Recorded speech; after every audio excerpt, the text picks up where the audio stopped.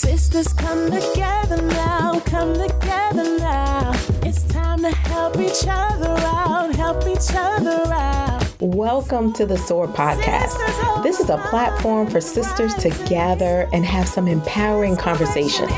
And in the process of these conversations, we help each other overcome some limiting beliefs. I want you to join the conversation. I appreciate your likes, subscribes, and comments. This podcast is sponsored by Stephanie Brown Coaching. If you have any limiting beliefs that are holding you back, feel free to contact the coach at sociotap.com/Steph Brown MD. Hey, I'm Dr. Stephanie, a life coach and a physician, and the host of the SOAR podcast, a place where Black women get to tell their stories about overcoming limiting beliefs. 1 week, my conversation with a college dean on colorism may spark activism.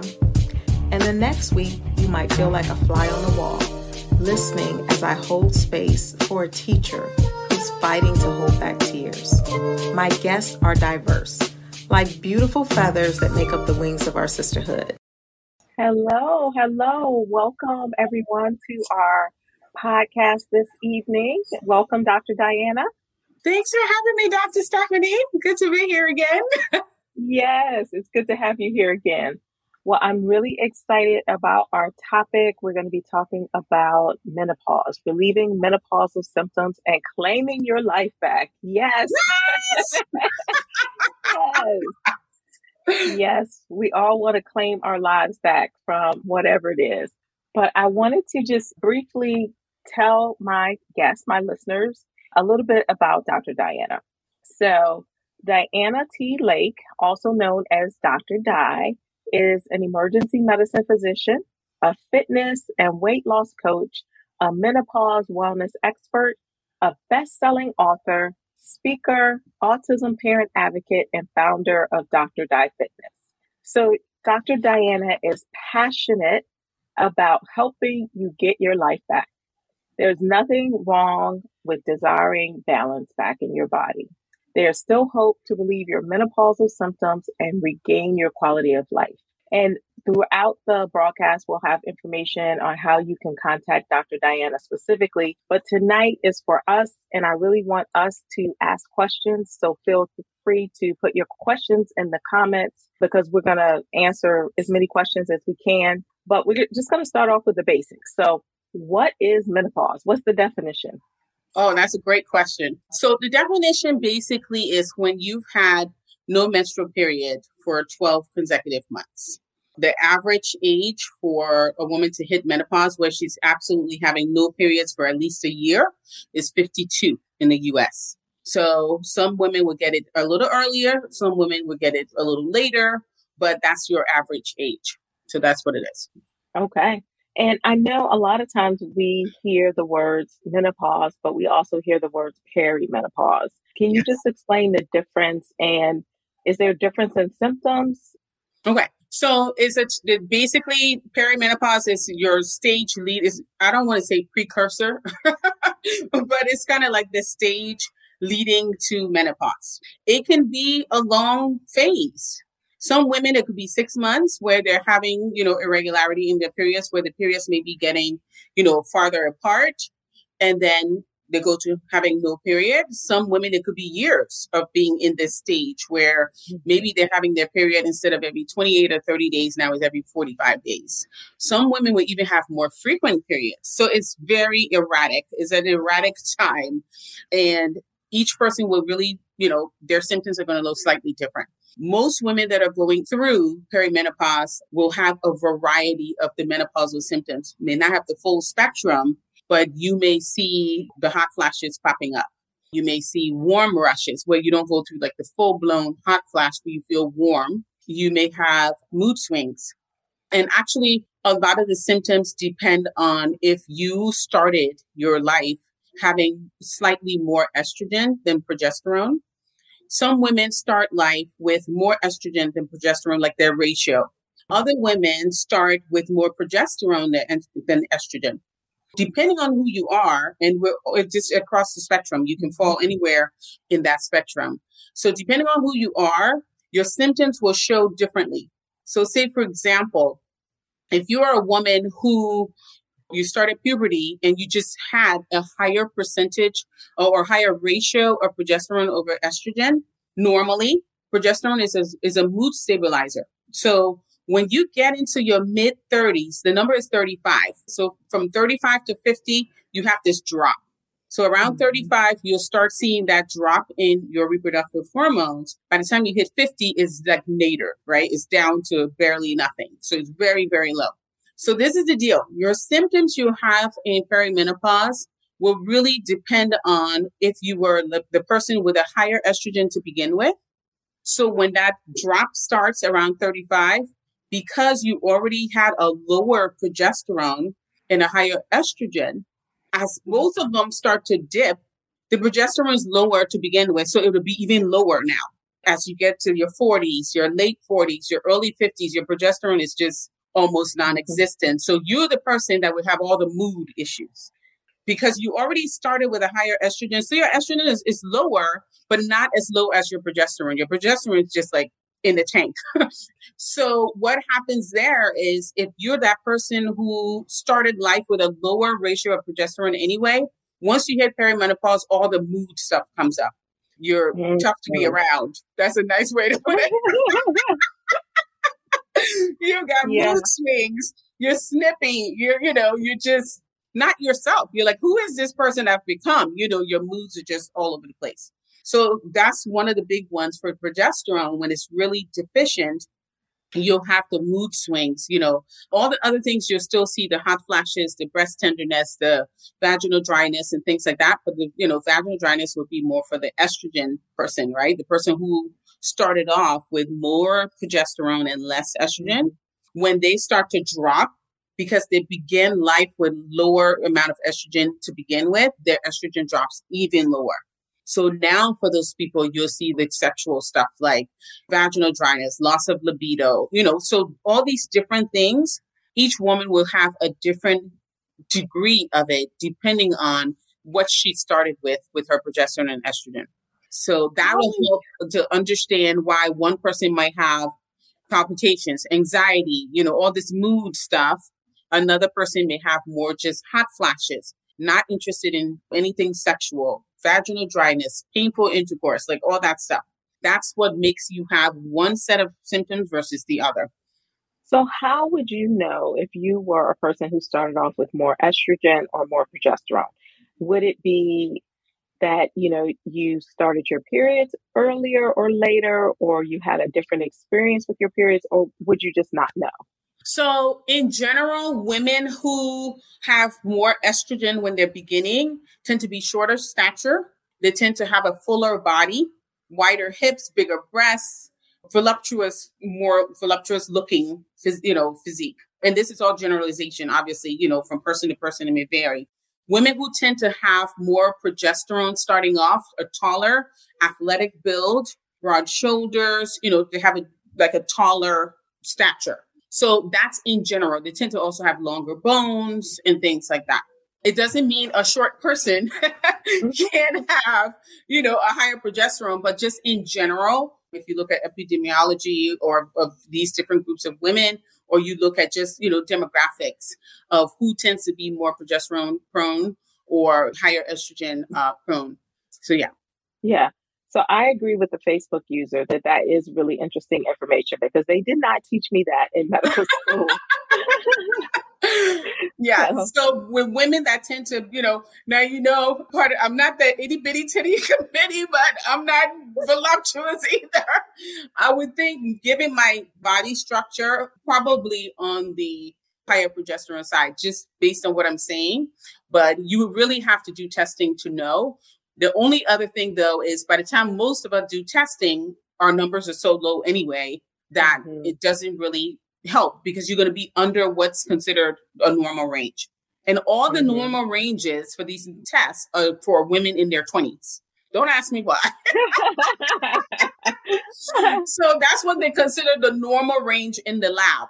Like if you go and get your test, the normal range for your progesterone or your estrogen or your DHEA or your testosterone or, your other, like your LH or FSH, like all those different hormones, all of them, like the normal ranges are for like an early childbearing woman.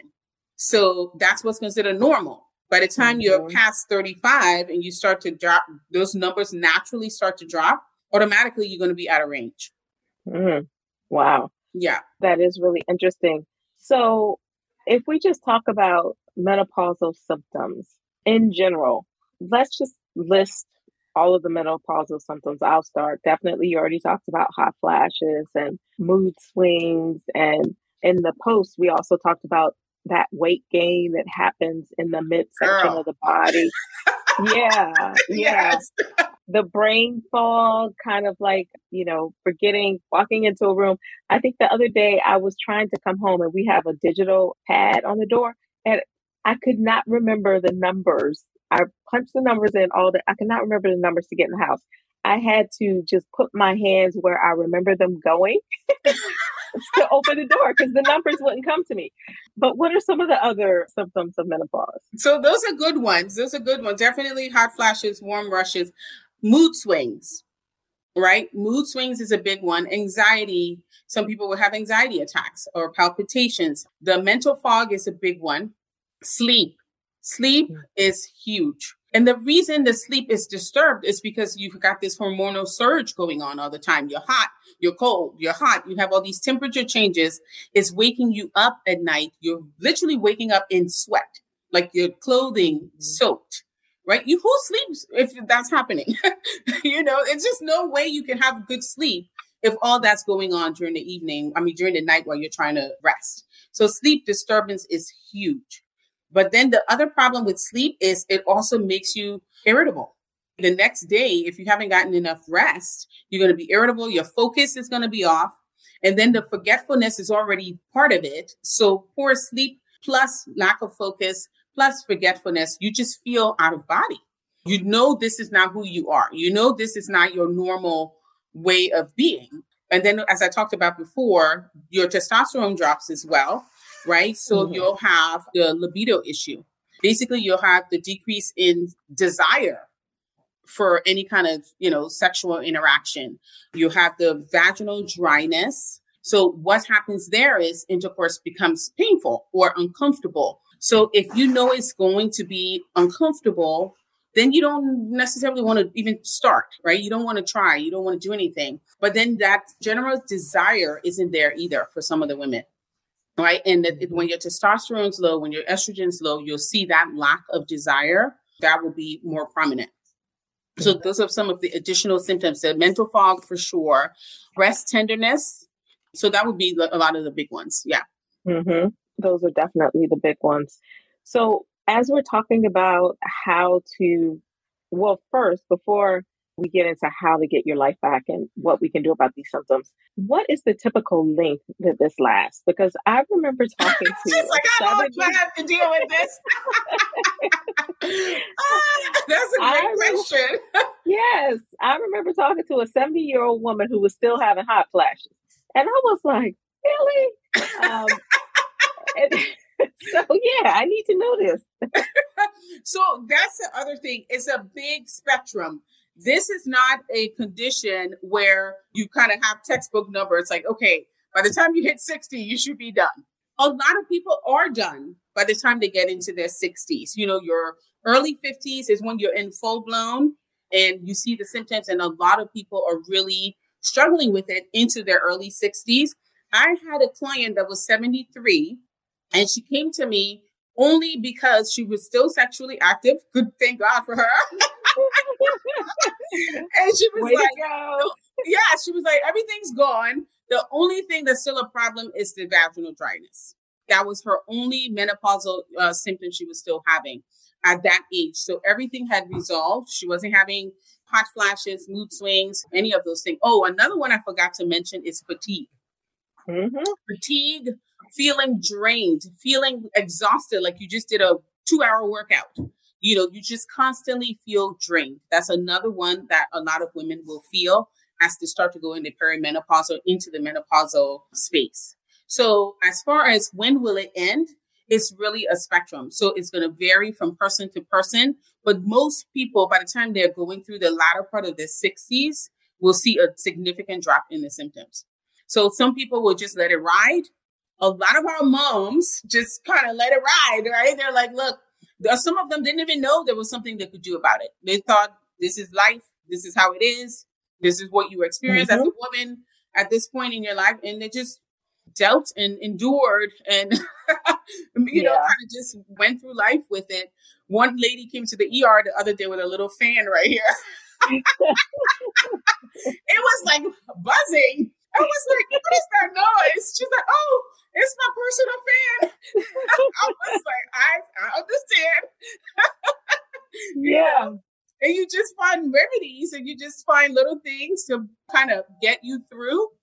And that's it. So that's what you do. And I think what you said about our mothers, I think a lot of times our mothers didn't really talk a lot about the different changes, menopause. I remember even the conversation about, like, I know now they have parties when you start your menstrual cycle. My experience was totally like, it was not talked about. It was just kind of like, you know, I felt shame around it. So neither was menopause. None of this was kind of talked about. So I'm glad that we're having this conversation and we're opening it up to people to have this conversation. So feel free to put any questions or comments that you have in the chat, because this is our conversation. You had a great segue into they didn't know what to do. So now that we know better and can do better, what should we do? Okay. So one of the big things, you know, there are a lot of people will use over-the-counter creams, especially for the vaginal dryness issue. They'll use lubrication, they'll use creams, they'll, you know, use oils. I really talk to people about the oils because we got to figure out where these oils are coming from. Lord, you know, people out here just pulling things off the internet. You know, I saw this on the internet, you know, and like, okay, let's just see what's in it. Right. So people are doing things that they feel is going to somehow, you know, alleviate the issues that they have. Sometimes they're using the fans, like I was mentioning with the one lady. All of those are reasonable things you can do. Another thing that you can do is changing your meal plan, because when you do an anti-inflammatory meal plan where you're getting, you know, your omega-3 acids, right? So you're having like a really good meal plan that's low in sugar, that's low in processed foods. So just changing your meal plan is one of the things you can do just naturally as a natural way to improve your symptoms, right? So having sweet potato, you know, nuts, avocado, all the things that have like the healthy fats in them, you want to get those, but obviously you want to watch the calories as well. You don't want to just go eating all the healthy fat things in the world.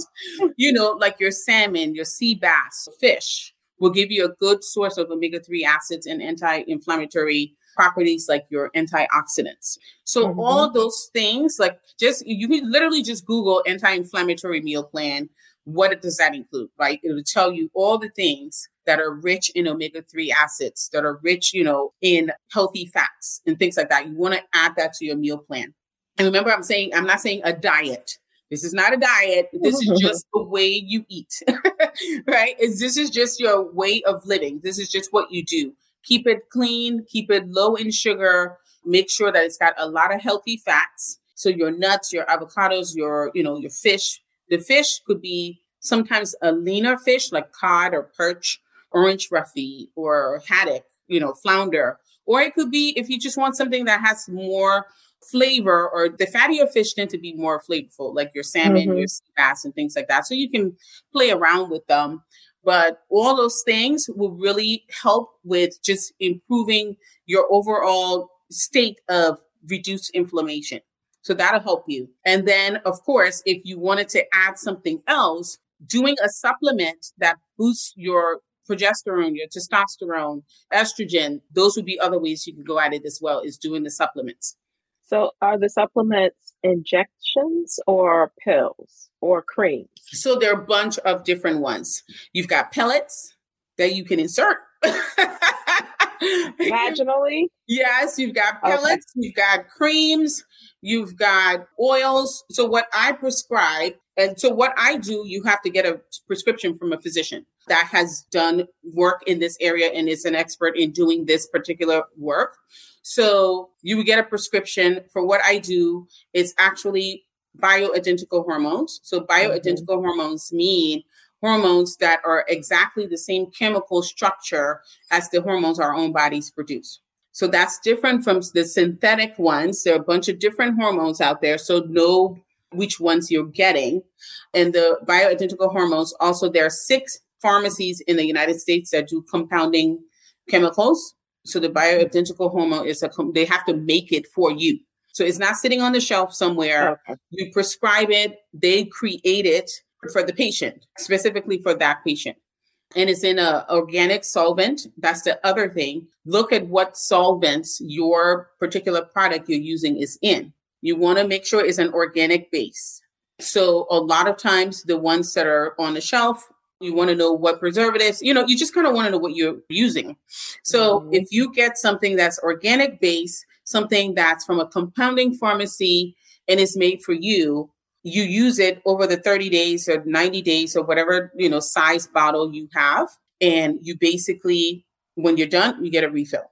And for the oils, it comes in a bottle and you just drop it on your forearm and you rub your arms together. The skin is a really good way to get the medication to absorb into your system. So it's on your skin.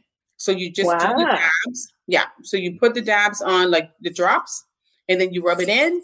And the other ones, if you're doing testosterone as well, you put the testosterone on the lower belly. If you're doing progesterone, you'll put them on the inner thighs. Okay.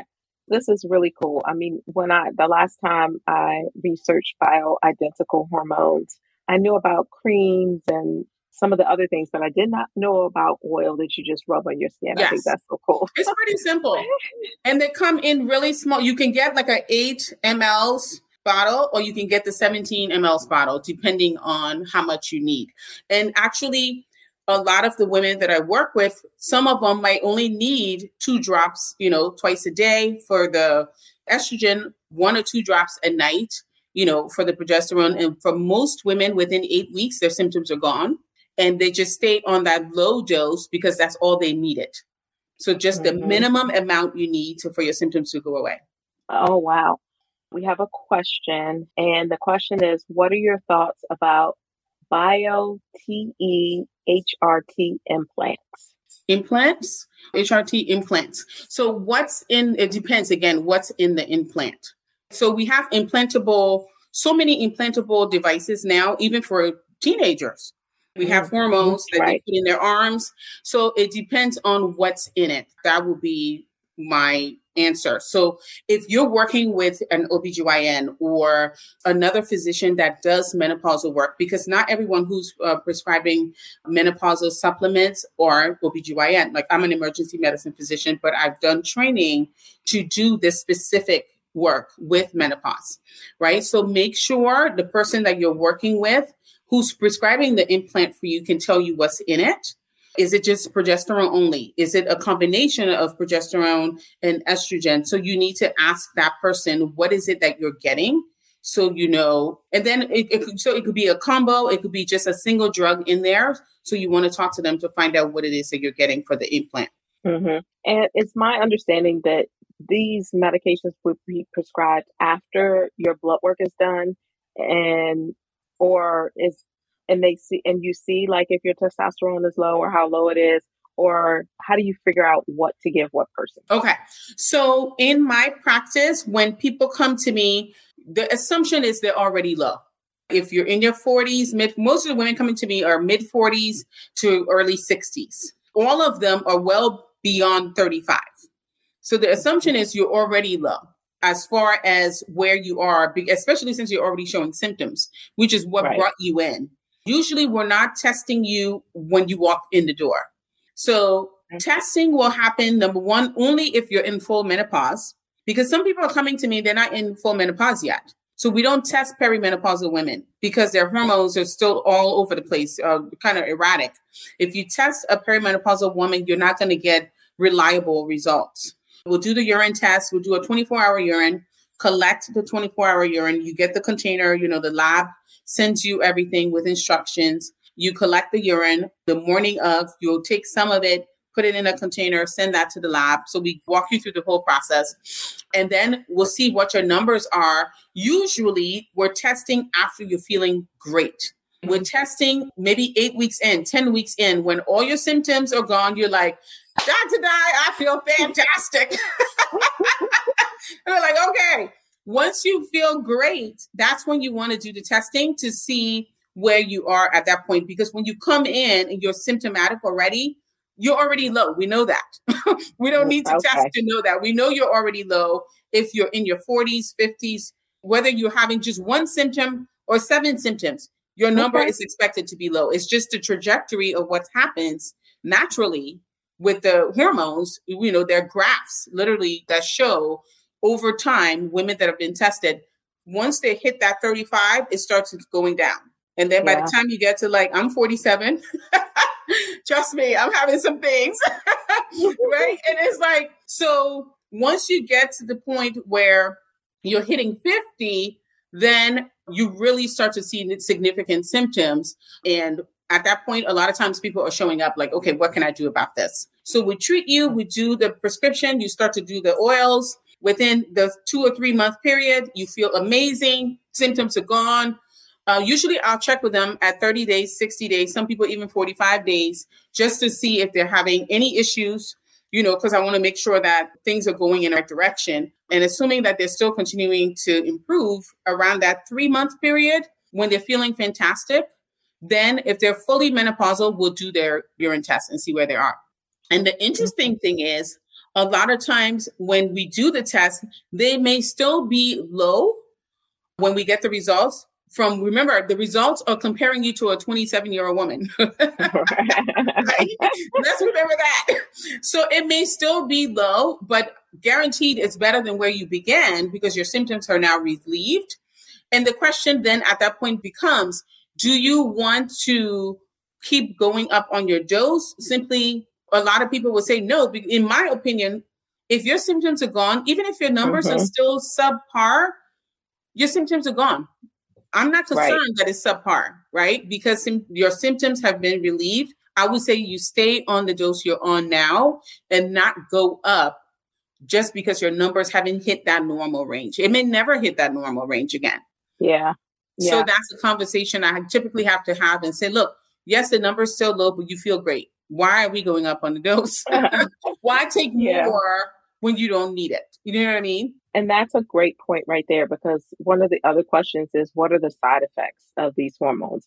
And are the side effects dose dependent? So if you are on a lower dose, will you maybe not have side effects? And if you're on a higher dose, you might have more side effects. Yes. So I brought this card just so you can see. Usually I'll give them this card. You probably can't see it on here, but I'll give them this little card, and it has like the symptoms on it. You can't see it, but just showing it. So usually I'll give them this. So if you have, say, for example, you had a higher dose of estrogen, some of the symptoms you see with higher dose, some people will have vaginal bleeding.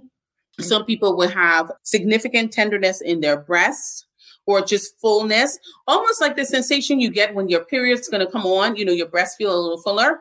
But in this instance, it will be, you haven't had a period, you're fully menopausal, but now you're having these symptoms, right? That will be a sign that your dose may be too high. Yeah. So usually we know that the dose might be high if they're coming back with symptoms and saying, hey, I didn't have this before, but now I do. And then the other thing I'll do with them is work directly with their primary physician. So before we do anything, I want to get their last, pelvic exam, their last breast exam, their last physical exam that they had with their primary doctor, any lab work they had in the last 24 months. And then I go over it with them that first visit. Mm-hmm. And sometimes it's weird because I'll go over the things with them and say, hey, what are you doing about your cholesterol? It's high. And they'll be like, I didn't know my cholesterol was high. Mm-hmm. Because maybe they've never requested a blood work before, or they had it done, but I don't know, maybe it was told to them, but then they forgot. We know patients can forget. I'll review everything I received from their primary doctor, go over everything in that first session with them. And then we start from there. So we'll also, look at their liver function, look at their kidneys, look at all where they're starting. And then give them the card and say, hey, if you're having these symptoms, like for progesterone, if you're feeling increased drowsiness, if you're having more hot flashes, maybe the hot flashes had gone away, but now it's just popped up again. Things like that. If there are any new things coming up that you didn't have before, then we'll go back to the drawing board. Most times we'll reduce the dose or either go every other day. We play around with the dosing to see if the symptoms will go away. Another thing is if there are symptoms that are popping up after you've gotten on the treatment, I then have to make sure we go through all the possibilities. What's causing this? This could be nothing to do with what we're doing. Mm-hmm. It could be a completely different medical problem. So I'm always thinking about that as well. But those are some of the things you might get if you overdose, because some people think a little bit is good, more is better, right? Like, I did 2 drops and I felt good. Let me pull 4. I know, sis, I did not tell you to put 4, and it's like that. So a lot of times side effects will come from people either doing more than they should have. And these are some of the things that we have. It could be drowsiness. It could be now getting more mood swings or the breast tenderness or bleeding or anything like that. Like, especially if there's bleeding, vaginal bleeding, I want them to make sure it's not something like, a cancer or, right. Something more serious. Make sure they don't have fibroids. Make sure they don't have, something else that's now developed, because sometimes people are on this for years. And then a new symptom come up, you can't just assume the new symptom that you're having is because of the hormones. It could be something completely different. So then we go down that list of possibilities. Is it very common to have symptoms? Would you say that 100% of people will have symptoms and then you adjust the dose and then it gets better? Or is it like maybe 50% of people will have symptoms? Oh my gosh, I would say less than 10%.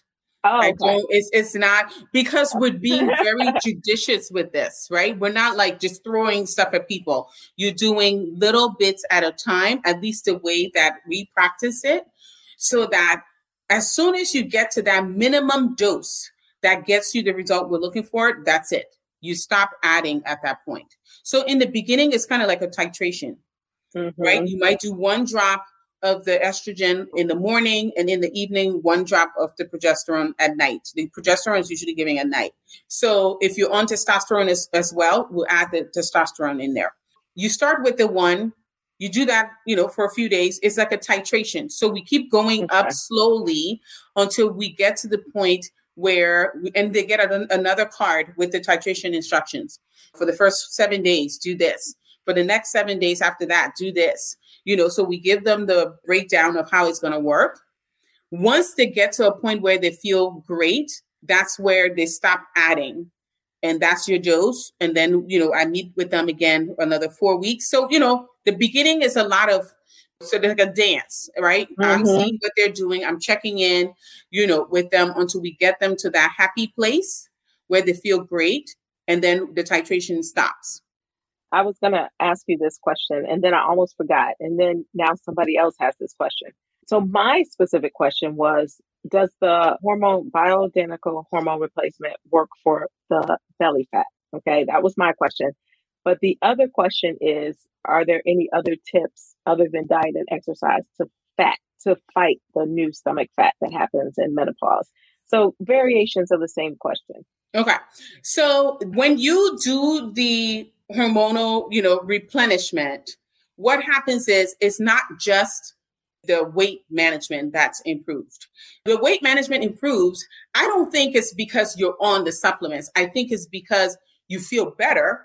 You're getting better sleep. And especially if you're making the dietary changes that I'm talking about, you're getting better sleep. You don't have the fatigue, right? You have more energy. You feel vibrant. You feel alive. You're like, holy crap, I'm back. Right? And it's like, so when all of those other things that were kind of just draining you and pulling you down goes away, you now have that new feeling of, okay, I feel back to myself and I can go and I can do these things. When you're moving more and you don't have these things kind of, these, I guess you can call it a hindrance, right? That's kind of in the way, or blocks that are in the way, then you get to start doing the work that you would do normally that would work when you were working out in your 20s. You didn't need to do a whole lot, right? You would just go a little bit and you'll see results. but you had great hormone balancing then. Yeah. When you're 45 or 50 and you're trying to go and get that snap back and the hormones are not acting right, then it doesn't work. So when you do the replenishment of the hormones, it just kind of elevates you back to, I don't want to say it takes you back to like when you were 20 or 30, but it puts you in a hormonal state where you're now able to do the work to see the difference. So it's not that just doing the hormones is going to immediately make your belly fat go away. You will still need to do the work to make it go away. But now you have the energy to do it. Now, you know what I mean? Now you feel better. You feel stronger. You have more sleep. You feel you're just more optimized to be able to see the results once the hormone replenishment happens. I hope that helps. I hope that answers the question. Yeah. Yeah, that makes plenty of responses getting likes and hearts. It's a struggle. It's a struggle. And you think back, sometimes you think back to, when you were younger, you could just stop eating carbs or stop eating sugar for a week and drop 5 pounds. Girl, you'd be like, I got this. Not anymore. It takes a lot more work now. And that's why when you really make the adjustment in your meal plan, and then when you have the replenishment of the hormones, it's so much easier to see the results because now not only have you corrected the original problem, which is this deficit you have in the hormones, but now you're doing the work that normally you would have done, 20 years ago and you would see results right away. But you also now have this new mindset. It's not just a quick fix. It's at least the way because the people I work with, some of them coming from menopause and become fitness clients, and then some of them coming from fitness and become menopause clients. So I have a good amount of them that are kind of overlapping, and then some of them that are just doing one or the other. But the point is, when you now have this new mindset around eating, it's not just to have a quick fix. It's, look, this is the rest of my life. I'm doing this for longevity. I'm doing this so I don't get diabetes. I'm doing this because that abdominal fat is telling a story. It's not just abdominal fat. It's increased risk for heart disease. It's increased risk for diabetes. It's all these things that when you have more abdominal circumference that comes with it. So when you make these dietary changes, you're making it for the rest of your life. That's the story that I want you to take away from it. It's not, yes, we want to have the snapback. We all do. But the bigger thing is you also want to just be healthier in general, because a lot of us have the family history. I have a family history of diabetes. My dad passed away from diabetes complications. So I want you to also remember that is you're doing this for your overall wellness and also to lose the belly fat, but to just be in a better state of wellness in general.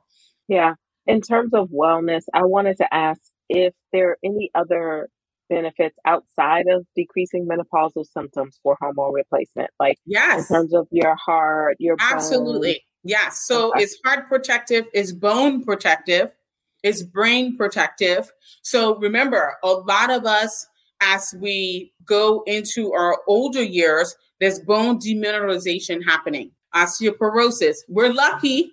Many of us have that big bone, right? They say, big bone. Listen, be happy for your big bones. They are supporting your skeletal structure and they will support you as you get older. So a lot of women that are, say, your Caucasian women, your East European women, that may have a higher propensity to have the osteoporosis and the early signs of it, a lot of them will see major benefit. Anyone actually, but that particular population will see more of the demineralization and the osteoporosis and all those things early. So this is very supportive for them. But even African descent people have denser bones. Look at this. You see these cheekbones? Right? People pay money to replicate those cheekbones. Right. But yeah, so we may not see the same degree of bone loss, but the bone loss is still happening. And replacing the hormones it's going to improve your bone density, improve your bone health, your heart health, your brain health. Right. So those are areas that definitely you'll have improvement. And that's what you're seeing when you get on the supplement. Your mental fog is going to go away, be a little sharper just in your focus and things like that. So yes, those are the other benefits you receive. Okay.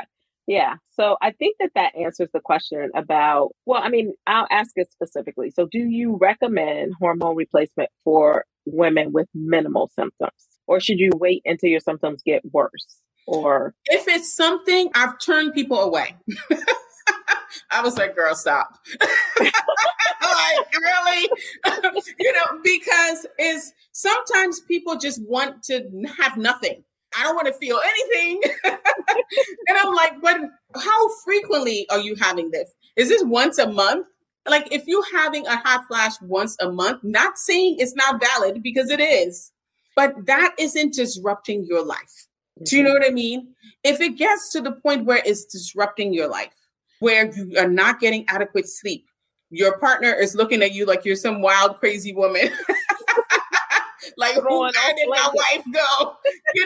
If it's really affecting the way you go through life, I would say definitely get the support at that point. Or if you feel like it's escalating, maybe before you were having symptoms once every couple of weeks, but now it's like every day, even if it's not affecting your life in a way where like you can function normally, but it's just very frequent and you want to deal with it. Yes, I would say do it for those reasons. But if it's minimal, I don't even know what's minimal to each person. You know what I mean? Mm-hmm. Minimal to me would be maybe once a week. I'm not getting hormone therapy for a once a week thing.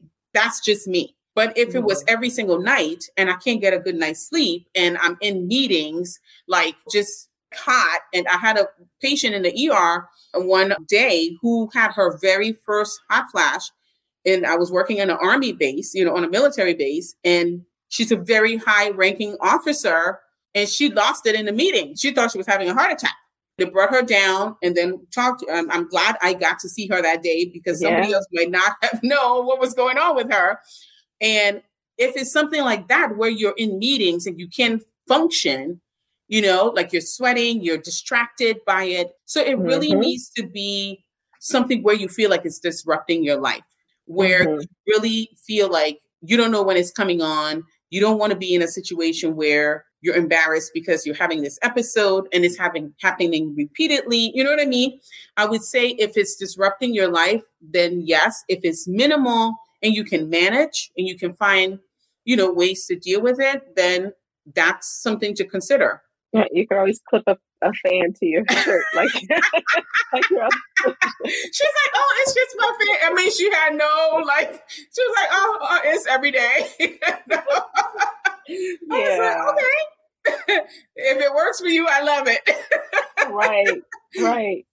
So how late is too late to start hormone replacement therapy? It's never too late. You saw my 73-year-old lady coming for her. She's like, look, I just want it to be, hey guys, I just want it to be wet. I damn near died. I was like, wow. Okay. Did it work? Did her hormone therapy work for that one symptom? Yes, it would. Yes. It worked. Okay. Yes, it would. So it basically works across the board. So it's not going to pick and choose. You know what I mean? Like if it works, it works. So any symptoms that you're having, once you get your replenishment, on, and that's the other thing I wanted to mention. I've had some women I've worked with, like one of the physicians I worked with, she did a year. And then after a year, she was like, let me just not do it and see how I feel. And she's been great since. So it's not like you have to be on it forever. And I've had people the opposite, where 2 months after stopping, symptoms came back. So with this type of work, it's no one size fits all. Every person's going to have a completely different experience. So why do you think that there's still some hesitancy or skepticism? I can only speak for our community because that's who I know, around women either talking about this or us normalizing it and just, making it just something that's just normal, that this is an option, you consider it. And if your symptoms are causing you issues, you go for it. Yeah. I feel that it's education or lack thereof, right? There's so many things for our community that people go on like folklore, like the old wives' tales. And, oh, when this happens, you do this, so you do that. And a lot of that is still ingrained in many of us, that when it comes to a particular topic, most people just have in their mind how to deal with it. And that's kind of stuck from childhood, or how you saw your aunts or your grandmother or your mom deal with it. And you just assume that's the way you do it. So if you don't have the awareness, if you don't have the education, if you don't believe that it could work for you, and if you don't know anyone else who's done it and it's worked for them, then the hesitancy is going to be there. Mm-hmm. It's going to be there just because it's not something you've seen around you growing up. You didn't see anyone else do it. You don't know anyone else who's done it. So you have that sort of trepidation, like, And I also talk about the risk, because people will say, oh, I've heard if you did hormone replenishment, you're going to get cancer, this and that. And I will always take them back to studies, those studies that they did where they thought that, the hormone replenishment actually increased people's risk for cancer, has been refuted years ago, like 18 years ago, showing that actually the hormones that were in question are not even hormones that are used today. Those were synthetic hormones, and they're not even hormones that are being used in the replenishment programs that we have today. So people are still kind of stuck on a study that was flawed, a study that wasn't even correct. And that's what they run with. Oh, I heard this. And then that's what they run with and believe it to be true, when it's been 18 years since that particular study, has been proven to be inaccurate. I think another thing is that a lot of physicians don't necessarily talk to their patients about this, because I think, especially older physicians who were around when those studies came up, the one about heart disease with just the unopposed estrogen, and then the breast cancer and all of those things, I think they may have gotten confused and just are silent about it because they don't feel like they have all of the current knowledge to be able to recommend it. So I think that might be happening too, that people's doctors aren't necessarily telling them that this is an option. And a lot of physicians don't know what to do with this because this is not their area of expertise. If you deal with an internal medicine doctor who sees adults and they don't have any background in menopause wellness, they may not tell you to go and seek support from a menopause wellness expert, because that's just not in the scope of their practice. That's just not in what they do. If you have an OBGYN, a gynecologist that you see, they may have options for you. I've had people come to me who said their gynecologist didn't really give them a whole lot of options. So that's why they showed up to me, right? Mm-hmm. So it's really, I don't want to say customer service and it's who you get, but it's almost like that. It's really almost who you get. It's like, depending on who your provider is and how well they know this area, it's really going to determine how much they root for you to get the services you need. So it's almost taking ownership of this and saying, hey, my doctor has not said anything about this, but I know now, as you're listening to this, you know now that there are ways to do better, to get better results. So then you start asking your doctor, hey, what do you know about this? Who in your area? Because the other thing with these prescriptions, the person prescribing it has to have a license in the state you live in. So I have 6 licenses because I'm a traveling ER doc. So I have 6 medical licenses in, 6 states. So I can only treat people in those 6 states that I have a license in. So if you want to get this, you will need to work with someone who has a license in the state that you live in. Mm-hmm. I cannot believe we only have 10 minutes left. So if anybody has any questions, make sure you put them in the chat now. But I had 2 other questions that I wanted to ask. One of them is, I just heard something recently about when you're women after 50 or women who are menopausal need more recovery time after working out. I just wanted to get your opinion on whether or not that's true. Need more recovery time after working out. I wonder I don't know this to be true.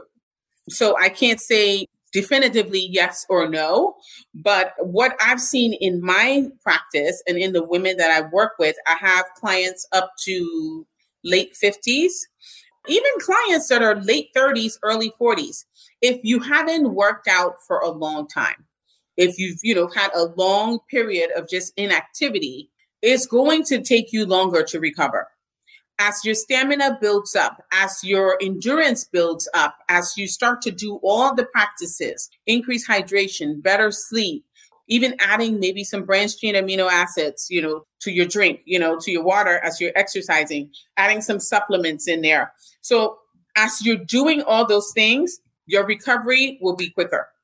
And you'll see that you have even less soreness, right? So if you're doing more hydration, better stretching, elongating those muscles after the workout, because especially if you're doing strength training, every time you use the resistance, the weights and things like that is tightening the muscles and they're shortening.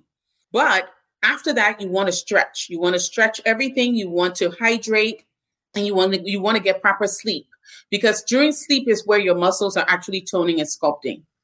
During sleep is where your body's producing more growth hormone, which is what we really need for our, to feel youthful. During sleep is where the muscle recovery is happening. So if you're killing your sleep or having less sleep, or you just feel like, oh, I can do fine on 5 hours, if you do all the workout and you don't get the sleep component down, you're shooting yourself in the foot, right? Because you're not getting that period of restoration when all the good stuff you've done during the day actually starts to, you start to see the benefit that happens during sleep. So in these last few minutes, I want you to share a little bit about what you do, what your practice is like. And then we have a question here that says, where can we find the information, or what are some good resources? Where can you find these information specifically just on menopause? All right, I'll assume that's what they mean. I mean, American College of Obstetrics and Gynecology, their website will have a good amount of menopausal information there. So you can check that. And as far as what to do, as far as intervention, you have what I mentioned before, the diet, the anti-inflammatory diet and things like that. You can definitely do the supplementation, that we already talked about.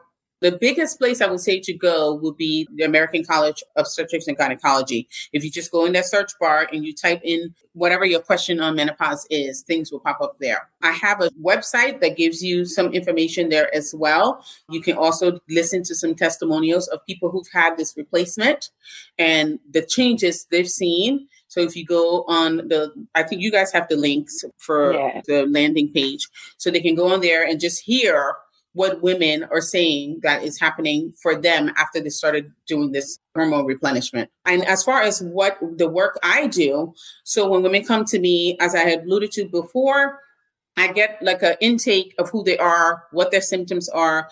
I'll tell them if they're a good candidate or not. Sometimes they're not happy when I tell them they're not a good candidate, because they're just not having enough symptoms that I feel would be enough for them to do this. But yes, if they're a good fit, then I give them an agreement, tell them what I would expect from them to get from their primary doctor. I'm not their primary doctor, but I will work with their primary doctor to make sure that we optimize their treatment. I'll prescribe the oils for them, and then we will have subsequent visits to make sure that their dose is where it needs to be. Once they get to that dose, then it's kind of like the quarterly. Every quarter, we'll check in if they need a refill, that kind of thing. And if they're having no symptoms for 2 or 3 of those quarterly visits, then it goes to twice a year, and then it goes to once a year. And then if something new pops up, we can have another, consultation, but it kind of, we taper it out so that we're not doing visits all the time once we get to that point where you're sort of in your happy place. Mm-hmm. Thank you. That makes a lot of sense. So for those people who are not good candidates because they don't have enough symptoms, in addition to exercise and diet, do you recommend any other natural remedies for them? It depends on what their symptom is. So if it's a symptom of mood swings, or if it's a symptom of, let's just say, hot flashes, but once in a while, if it's a mood swing thing, or if it's irritability, then a lot of times I'm asking them to kind of get to the crux of it. What is it that's really irritating you? What is it that's really triggering you? If it's more of like the mood part of it, if it's something where it's just vaginal dryness, we can give them lubrications. We can give them, things to use just for that specific symptom. Okay. Do you recommend black cohosh? What are they using it for? Hot flashes. It works. Some people, it doesn't. Make sure if you have any other medications that you're on, let your primary doctor know, because that's the thing. You don't want to be on other medications and your doctor doesn't know you're taking these things. If it works for you, then let your doctor know, hey, I'm taking this for my hot flashes. It helps me, but I just want you to know so you can have it on my list as one of the things that I'm taking. Okay. And your favorite lubricant, your favorite lube. Oh my gosh. So, I mean, the good old KY. Don't use Vaseline. Get one of the actual ones. You know, you could do the KY. You could go in where they have the condoms. Usually they'll have lubricants there that are actually safe, that are gynecology tested and, you know, things like that. So you want to get one of those because you don't want to use something, if you are also using condoms, that's going to decrease the integrity of the condom. Right. Don't be using house oils from the kitchen, you know, and things like that. Go spend the money, all right, and get a regular lubricant in the supermarket, in the pharmacy, wherever. But I mean, I don't have a specific one. Just make sure, read the bottle, make sure that it's been tested, you know, and stuff like that. Make sure that you're getting one that has a good reputation. The KY is fine. I can't even remember some of the other ones now. Put some other ones out in there.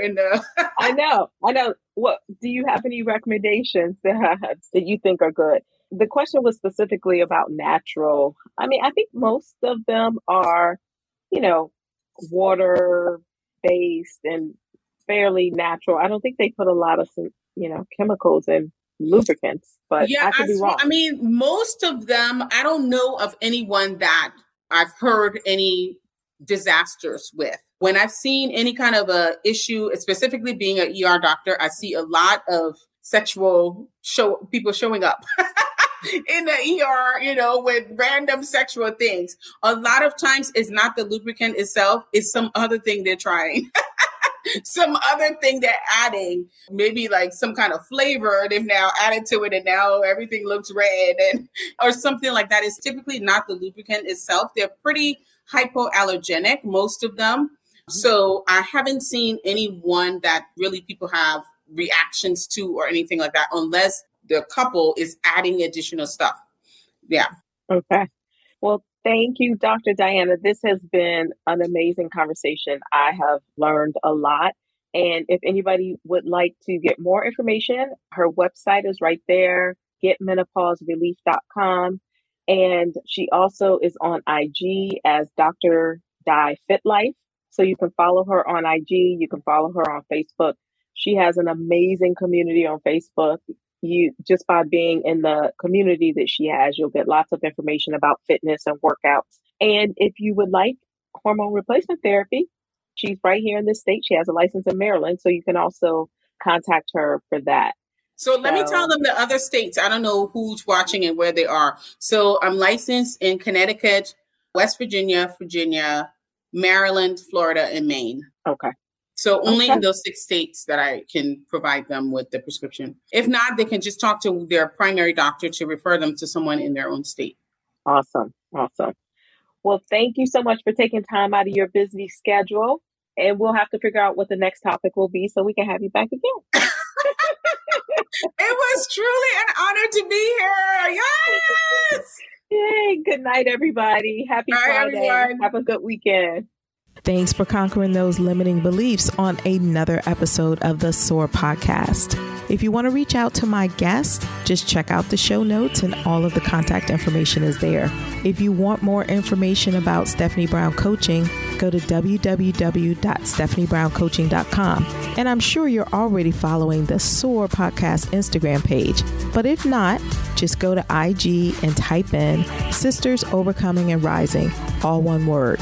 Goodbye for now.